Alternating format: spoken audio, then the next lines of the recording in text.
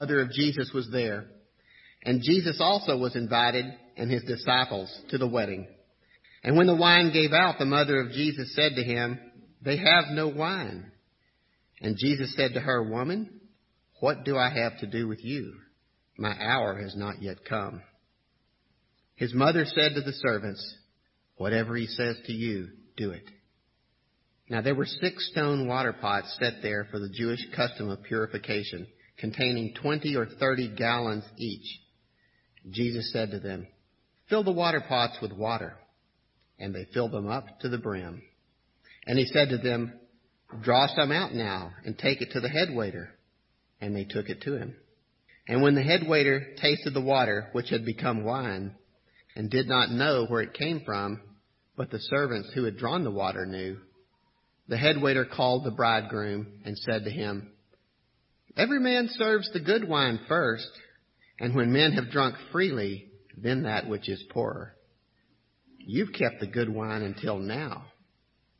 This beginning of his signs Jesus did in Cana of Galilee and manifested his glory, and his disciples believed in him. Let's pray. Dear Heavenly Father, let us hear and read the signs of Jesus and believe in him as we ought. Bless the teaching of your word today, that your church might be built up, we might be made more like Christ. Love him more, know him more truly as he is, and follow him better. It's in his name we pray. Amen.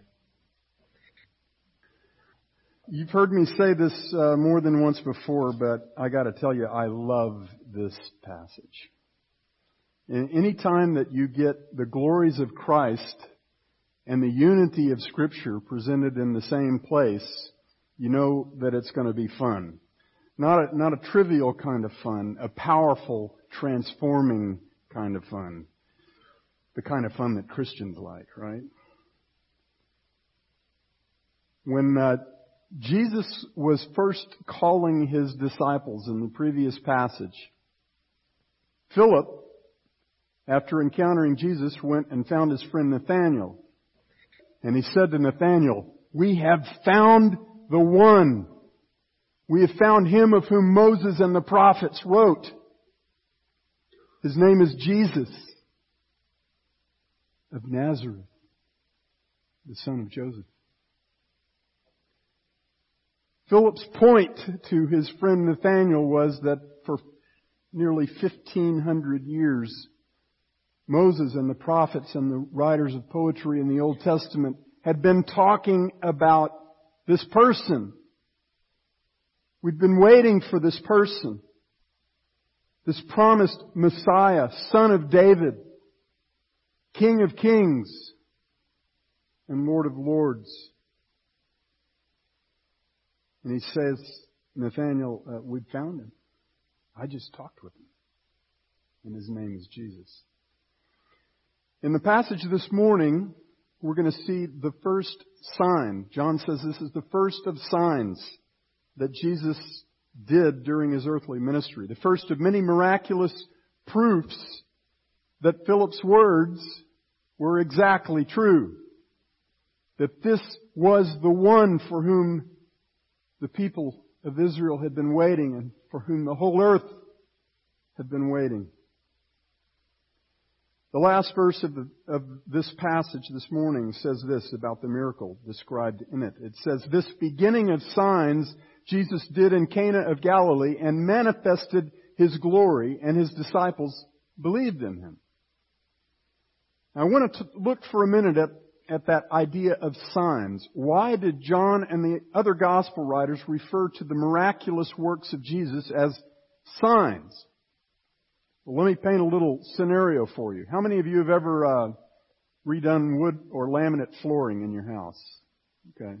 If you did it yourself and you've got a circular saw in the garage, you'll understand where I'm going with this. Let's say that you're redoing your flooring and it's going along very nicely, and then at one point in the process, you get just a little bit careless as you're making a good crosscut on your circular saw. And all of a sudden, one of the fingers on your hand is no longer 100% attached to the hand. And you're kind of stunned, and you realize something's got to be done, and you're not quite sure what to do, but you realize, you live only 2 miles from Medical City, Dallas, and so you wrap your hand up very tightly and you grab your keys and you run and you get in the car and you drive very quickly over toward Medical City. When you get to the intersection of Park Central and Merritt Drive, there's a big red sign that you come across, and it says emergency room. And it has an arrow pointing due east. So you pull your car right up beside the sign, and you grab your keys, you turn it off, you grab your keys, you jump out, and you stand there under the sign waiting for someone to fix your hand. How long do you think you're going to be standing there waiting for medical attention? Well, probably quite a while, because the emergency room is half a block east of that sign. If you take a sign to be equal with that to which it points, you are going to draw conclusions that will leave you sorely disappointed. And if you take the miraculous signs performed by Jesus in this and the other Gospels and treat them as the thing in themselves instead of as pointers to the thing, to something much, much greater, you'll end up with invalid and unbiblical expectations, and you will be sorely disappointed.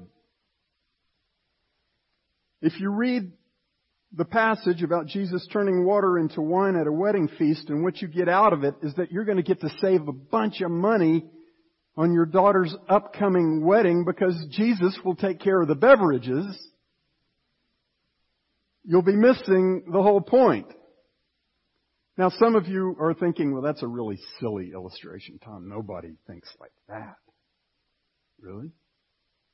Consider how many sermons are being preached right now that are declaring in effect that because Jesus healed a man blind from birth, He will certainly heal your cancer.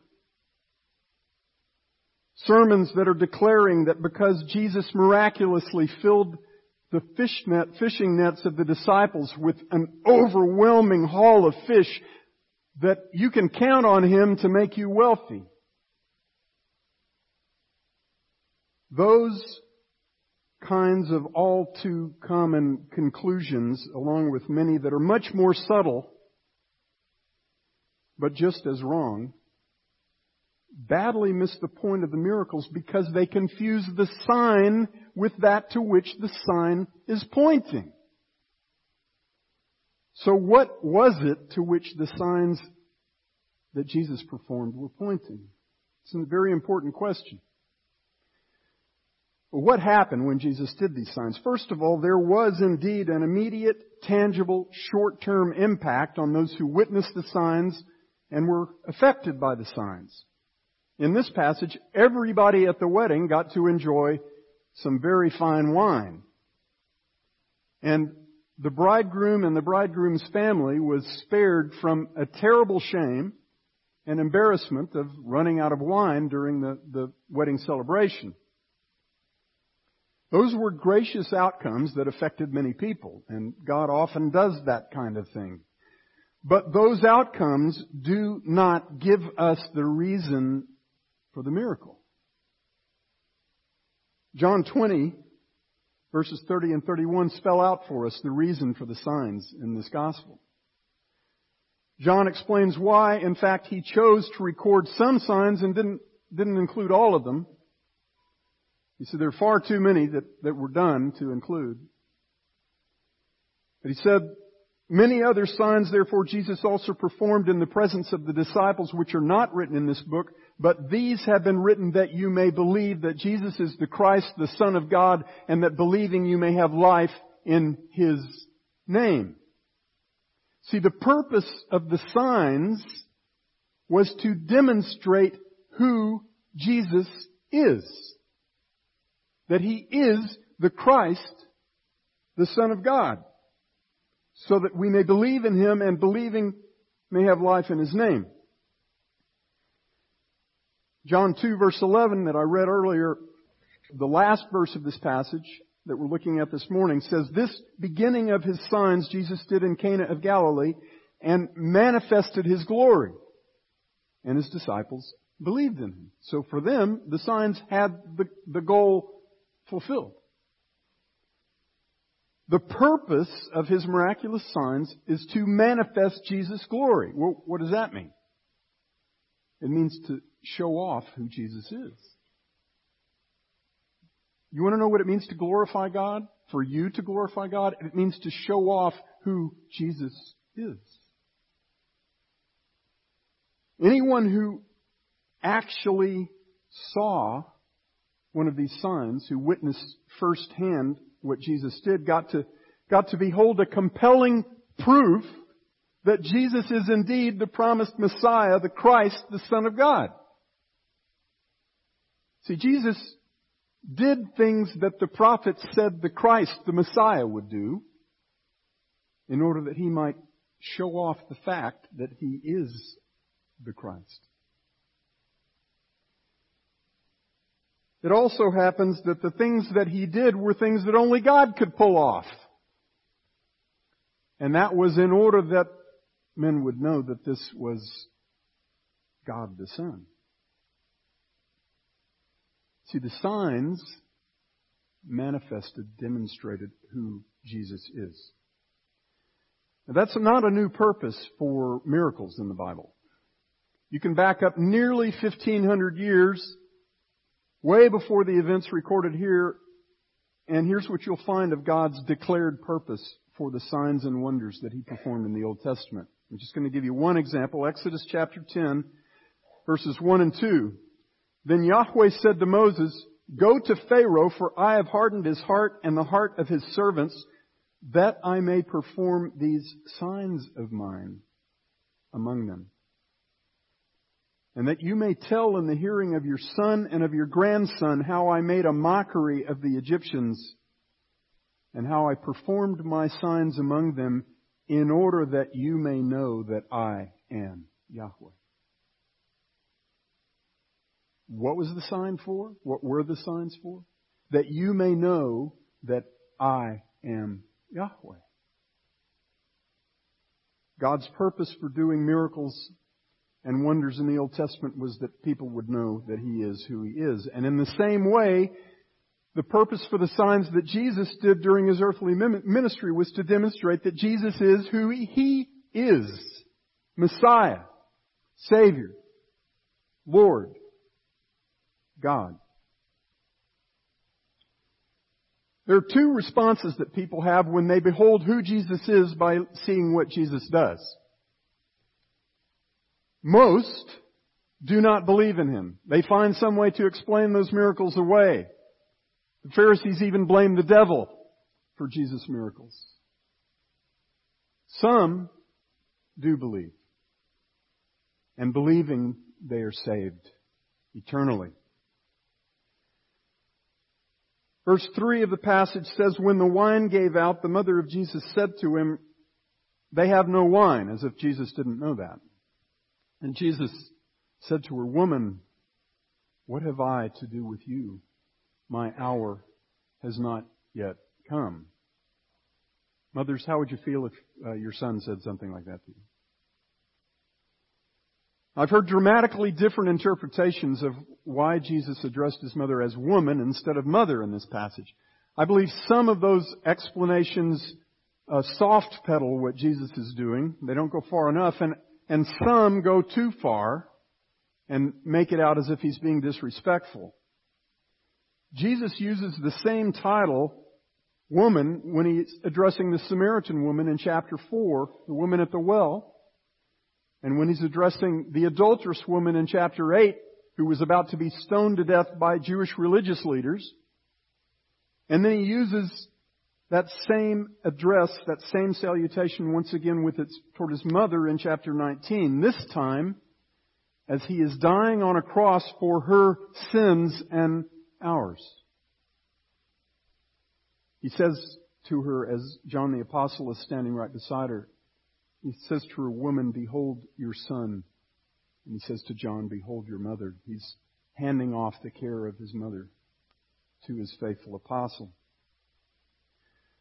Woman is a salutation that Jesus used when He was speaking to a woman as that woman's Savior and Lord.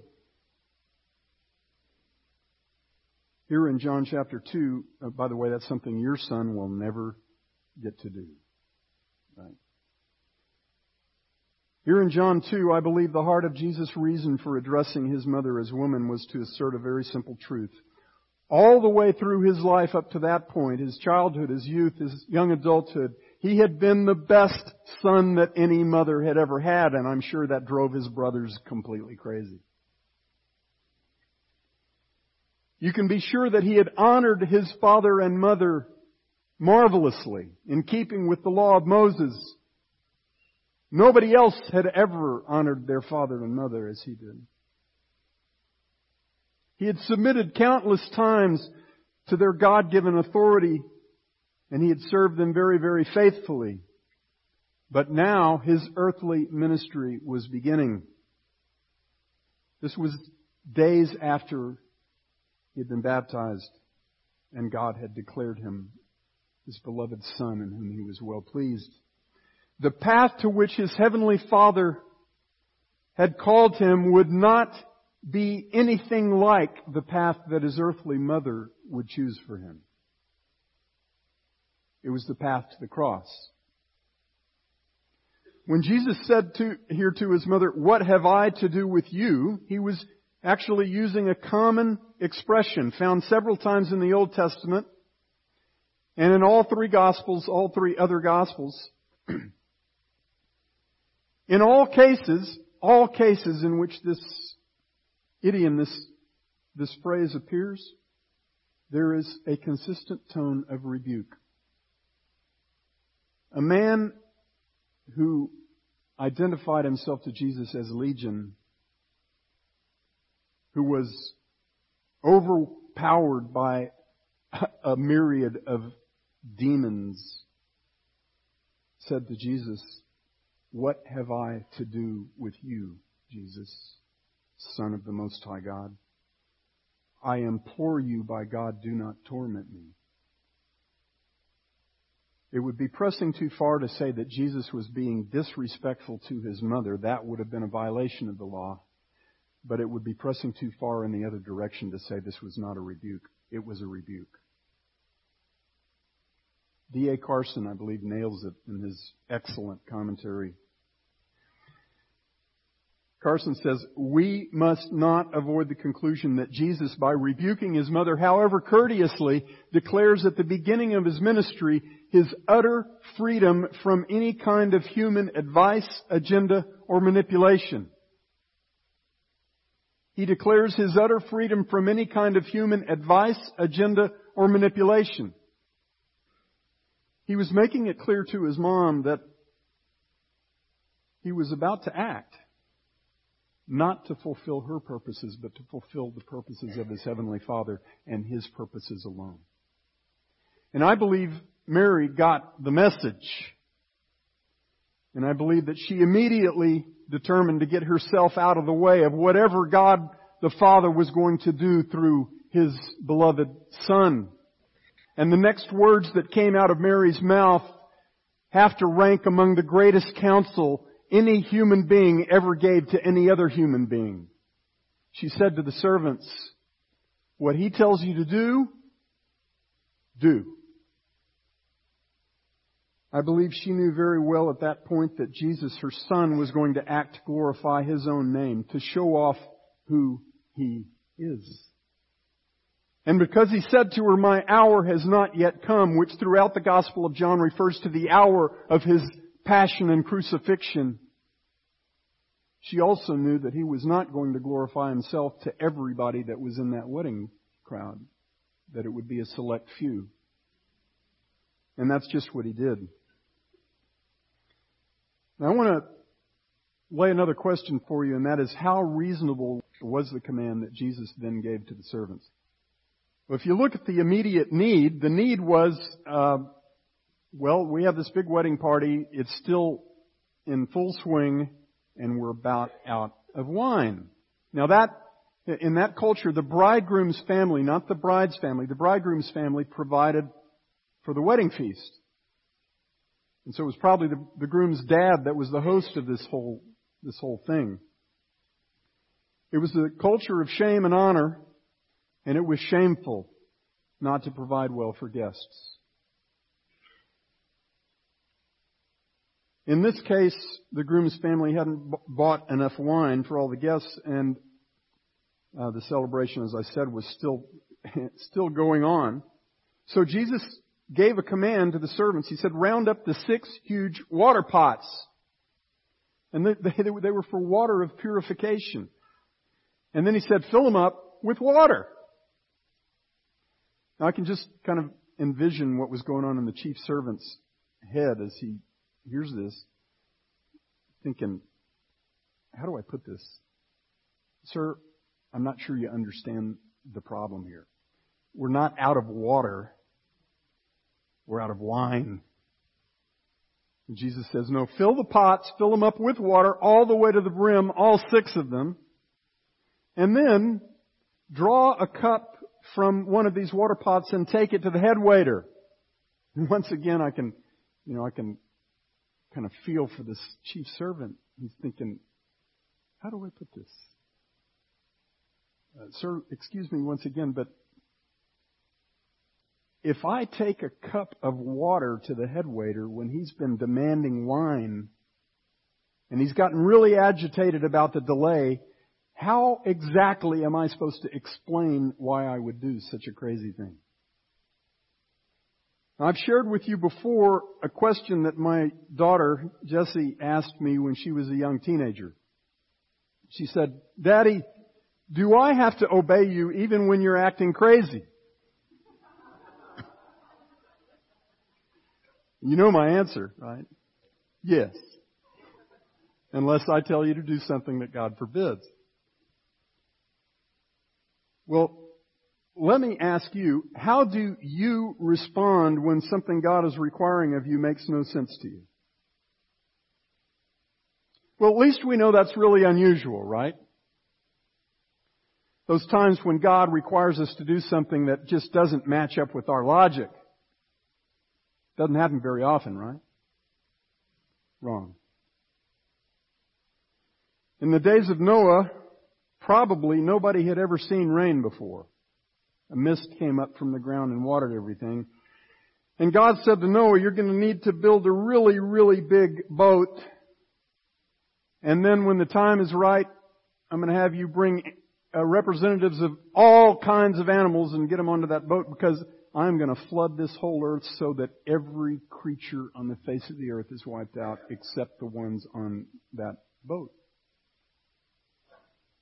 Did that make sense to Noah, you think? Certainly didn't make sense to the rest of the people that ended up in the water. Moses was 80 years old. He had been shepherding sheep for 40 years. And he encounters this bush that's on fire and not consumed. And a voice comes out of the bush and tells him, Moses, you're my man. You need to go and stand before the most powerful king on the earth and tell him that he has to release all of the Israelite slaves upon whom his economy has become utterly dependent for nearly 400 years. You think that made sense to Moses? Jericho was a heavily fortified city with massive, thick walls. Its king and its valiant warriors had a whole lot of experience defending that city from very fierce and very well-equipped armies. And then here comes Israel. They have no siege works. They have very limited weapons. They've been wandering around in the wilderness for 40 years. And God says to Joshua, here's what I want you to do. Have your troops march around the city once each day for 6 days, and then on the 7th day have them march around it 7 times. And then after they march around it 7 times, have 7 priests blow 7 trumpets, and then once the trumpets are sounded, have everybody shout real loud. And the city will be yours. You think Joshua felt like that was a good battle strategy? That it made sense? Gideon. God described the army that Gideon was about to go up against as like grains of sand on the seashore in number. Gideon started with 32,000 troops, horribly outnumbered. And God reduced that number to 300 and then told him, now go into battle. You think that made sense to Gideon? God told the Judahites that when Nebuchadnezzar and the Chaldean mercenary army came down to yank them out of their homes, to steal their flocks and their herds, to take them and their children into captivity, they needed to not resist. He told them that while they still had armies. He said, don't resist. If you resist, you'll have me to deal with. Did that seem to the Judahites like a reasonable way for the God of armies to deal with His covenant people? Jesus said to a man lame from birth, stand up! Take up your pallet and walk. 5,000 people gathered on a hillside. It's getting late. They're all hungry. The only person in the whole crowd with any food is a little boy with 5 loaves of bread and 2 fish. Jesus says to His disciples, tell everyone to sit down so we can start eating. That makes sense to the disciples? Well, it's good to know at least that God hardly ever asks His people to do things that don't make sense to us, right? Beloved, if you and I don't have a high enough view of the power of God and of the goodness of God to submit to God when what He requires of us doesn't make sense to us, we will spend our whole lives not submitting to God because He does this kind of thing all the time. All the time.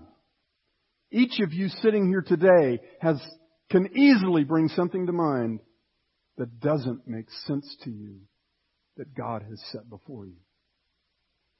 There's something you can always count on. All the time. What God does, He does because of who He is, and it's always, always good. It always glorifies Him. In death and in life, in illness and in health, in humiliation and in exaltation. All that God does with us as His children is good. And it glorifies Him. And another thing you can always count on is whatever glorifies God is good for you. His greatest glory is your greatest good. Not the other way around. When Jesus told the servants to fill those water pots, what He said made no sense to them at all. But what He did was perfectly in keeping with who He is. The same God, Jesus is the same God whose signs and wonders had always, always turned the logic of men on its head. He did all that He did to show that He is who He is. Mary's words are golden. Whatever He says to you, do. And what actually happened in this passage? What did the miracle look like? Jesus told the servants of the bridegroom to fill 6 stone water pots with water. Each of these pots was typically used for water of purification. That water was used to clean the utensils, used for preparation of meals, and it was used by the servants to pour water over the hands of guests to clean the hands of the guests. Because in Israel, it was considered a very unholy thing to eat food with dirty hands. And by the way, if you read Mark 7 verses 1 through 13, I'm not going to do that right now, but read Mark 7, 1 through 13, what you'll see is that Jesus declared that practice to be a man-made add-on to the real law of Moses. It was something that was just the tradition of men. It didn't come from God.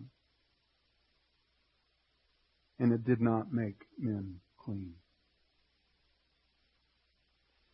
Without any mention in the passage of Jesus doing anything noticeable, 120 to 180 gallons of water turned to the finest wine.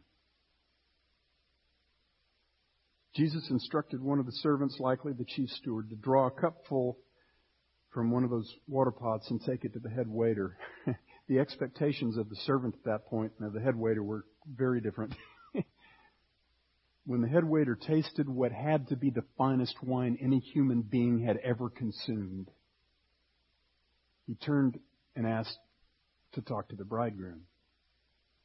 And the bridegroom came and he said, "Haven't you heard that you're supposed to keep the good stuff till the end? I mean, give the good stuff at the beginning and keep the cheap stuff till the end. Because, after everybody's taken in some of that really fine wine and their taste is not quite as discriminating, then the cheap stuff they don't even notice." Obviously, this family was not well-to-do or they wouldn't have run out of wine. So the head waiter was concerned about these things as part of his job. Neither he nor the bridegroom, that bridegroom, knew where this wine had come from. It appears that only a handful of the groom's servants, along with Mary and the disciples, knew the story behind the wine. Let me ask you, do you think maybe there's a reason that God chose this particular miracle to be the first miracle that Jesus did? Absolutely. I'm going to ask you to turn to Isaiah 24 and 25. If you've got your Bible, turn to that. I'm going to read some excerpts from each of those chapters. First, I want to remind you that Philip said to Nathanael in the previous passage, "We have found him of whom Moses and the prophets wrote." John explicitly says that when Jesus performed these signs, He did so to manifest His glory, to show off who He is. So you would expect that these signs would match up with the kinds of things that the Old Testament prophets said God's Messiah would do when He came, right? That's exactly what is going on here.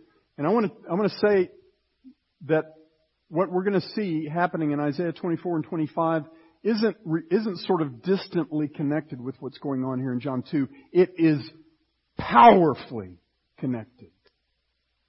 And this is a theme that is woven throughout the Old Testament prophets, what these passages say about wine.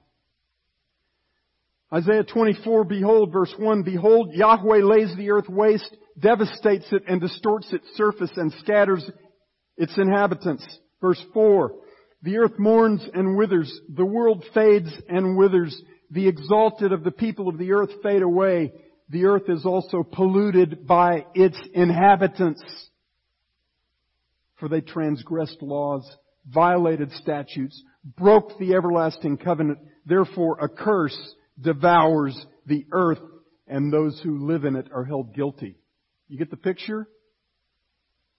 Mankind violated the character and the law of God that reflects His character, and God imposed a curse on the whole earth. The people who live on the earth pollute the earth because of their iniquity. There's a curse over the whole earth. Verse 7, the new wine mourns. The vine decays. Just like everything, it's subjected to death. And God says, "All the merry-hearted sigh, the gaiety of the tambourine ceases, the noise of revelers stops, the gaiety of the harp ceases." And then He says, "They do not drink wine with song. Strong drink is bitter to those who drink it. The city of chaos is broken down. Every house is shut up so that none may enter. There is an outcry in the streets concerning the wine. All joy turns to gloom. The gaiety of the earth is banished." The absence of wine is a symbol here. A symbol of the earth and its inhabitants being under the curse of God because of our sin. The very next chapter of Isaiah turns from judgment to restoration, from condemnation to deliverance. Listen to the words of Isaiah 25 verses 6 through 9. This is to me, this passage gives me chills. "And Yahweh of hosts will prepare a lavish banquet for all peoples on this mountain, a banquet of aged wine. Choice meat with marrow and refined aged wine. And on this mountain He will swallow up the covering which is over all peoples, even the veil which is stretched over all the nations. He will swallow up death for all time. And the Lord God will wipe tears away from all faces, and He will remove the reproach of His people from all the earth, for Yahweh has spoken. Is that beautiful or what? And it will be said, verse 9, listen to this. It will be said in that day, behold, this is our God for whom we have waited that He might save us. This is Yahweh for whom we have waited. Let us rejoice and be glad in His salvation. Why did Jesus turn water intended for legalistic ritual purification into the finest wine for a wedding feast as His first miracle? Oh man, I can think of about 1,000 reasons. But here's a big one. What better way to say, behold, this is our God for whom we have waited that He might save us. This is the promised one who will save us and all of His creation from the curse that devours the earth because we have transgressed God's law. That curse is the terrible shroud, the veil that covers all people, that stretched over all nations. That curse is death. He will swallow up death for all time. He will wipe tears from all faces. The promised bringer of finest wine is the one for whom we have waited. And His name is Jesus. He's the one. I want to take just a moment to touch on some of the themes, as I promised I would, that I pointed out in the prologue, John 1 through 18. Powerful themes that occur in different combinations throughout this gospel. Instead of elaborating on each of these, I'm just going to pose a brief question and then, or comment just for you to think about. This is just fodder for thought. The first is time. Jesus' relationship to time. How many times have you ever Googled a 3-word phrase and come up with only 2 hits? Doesn't happen very often now.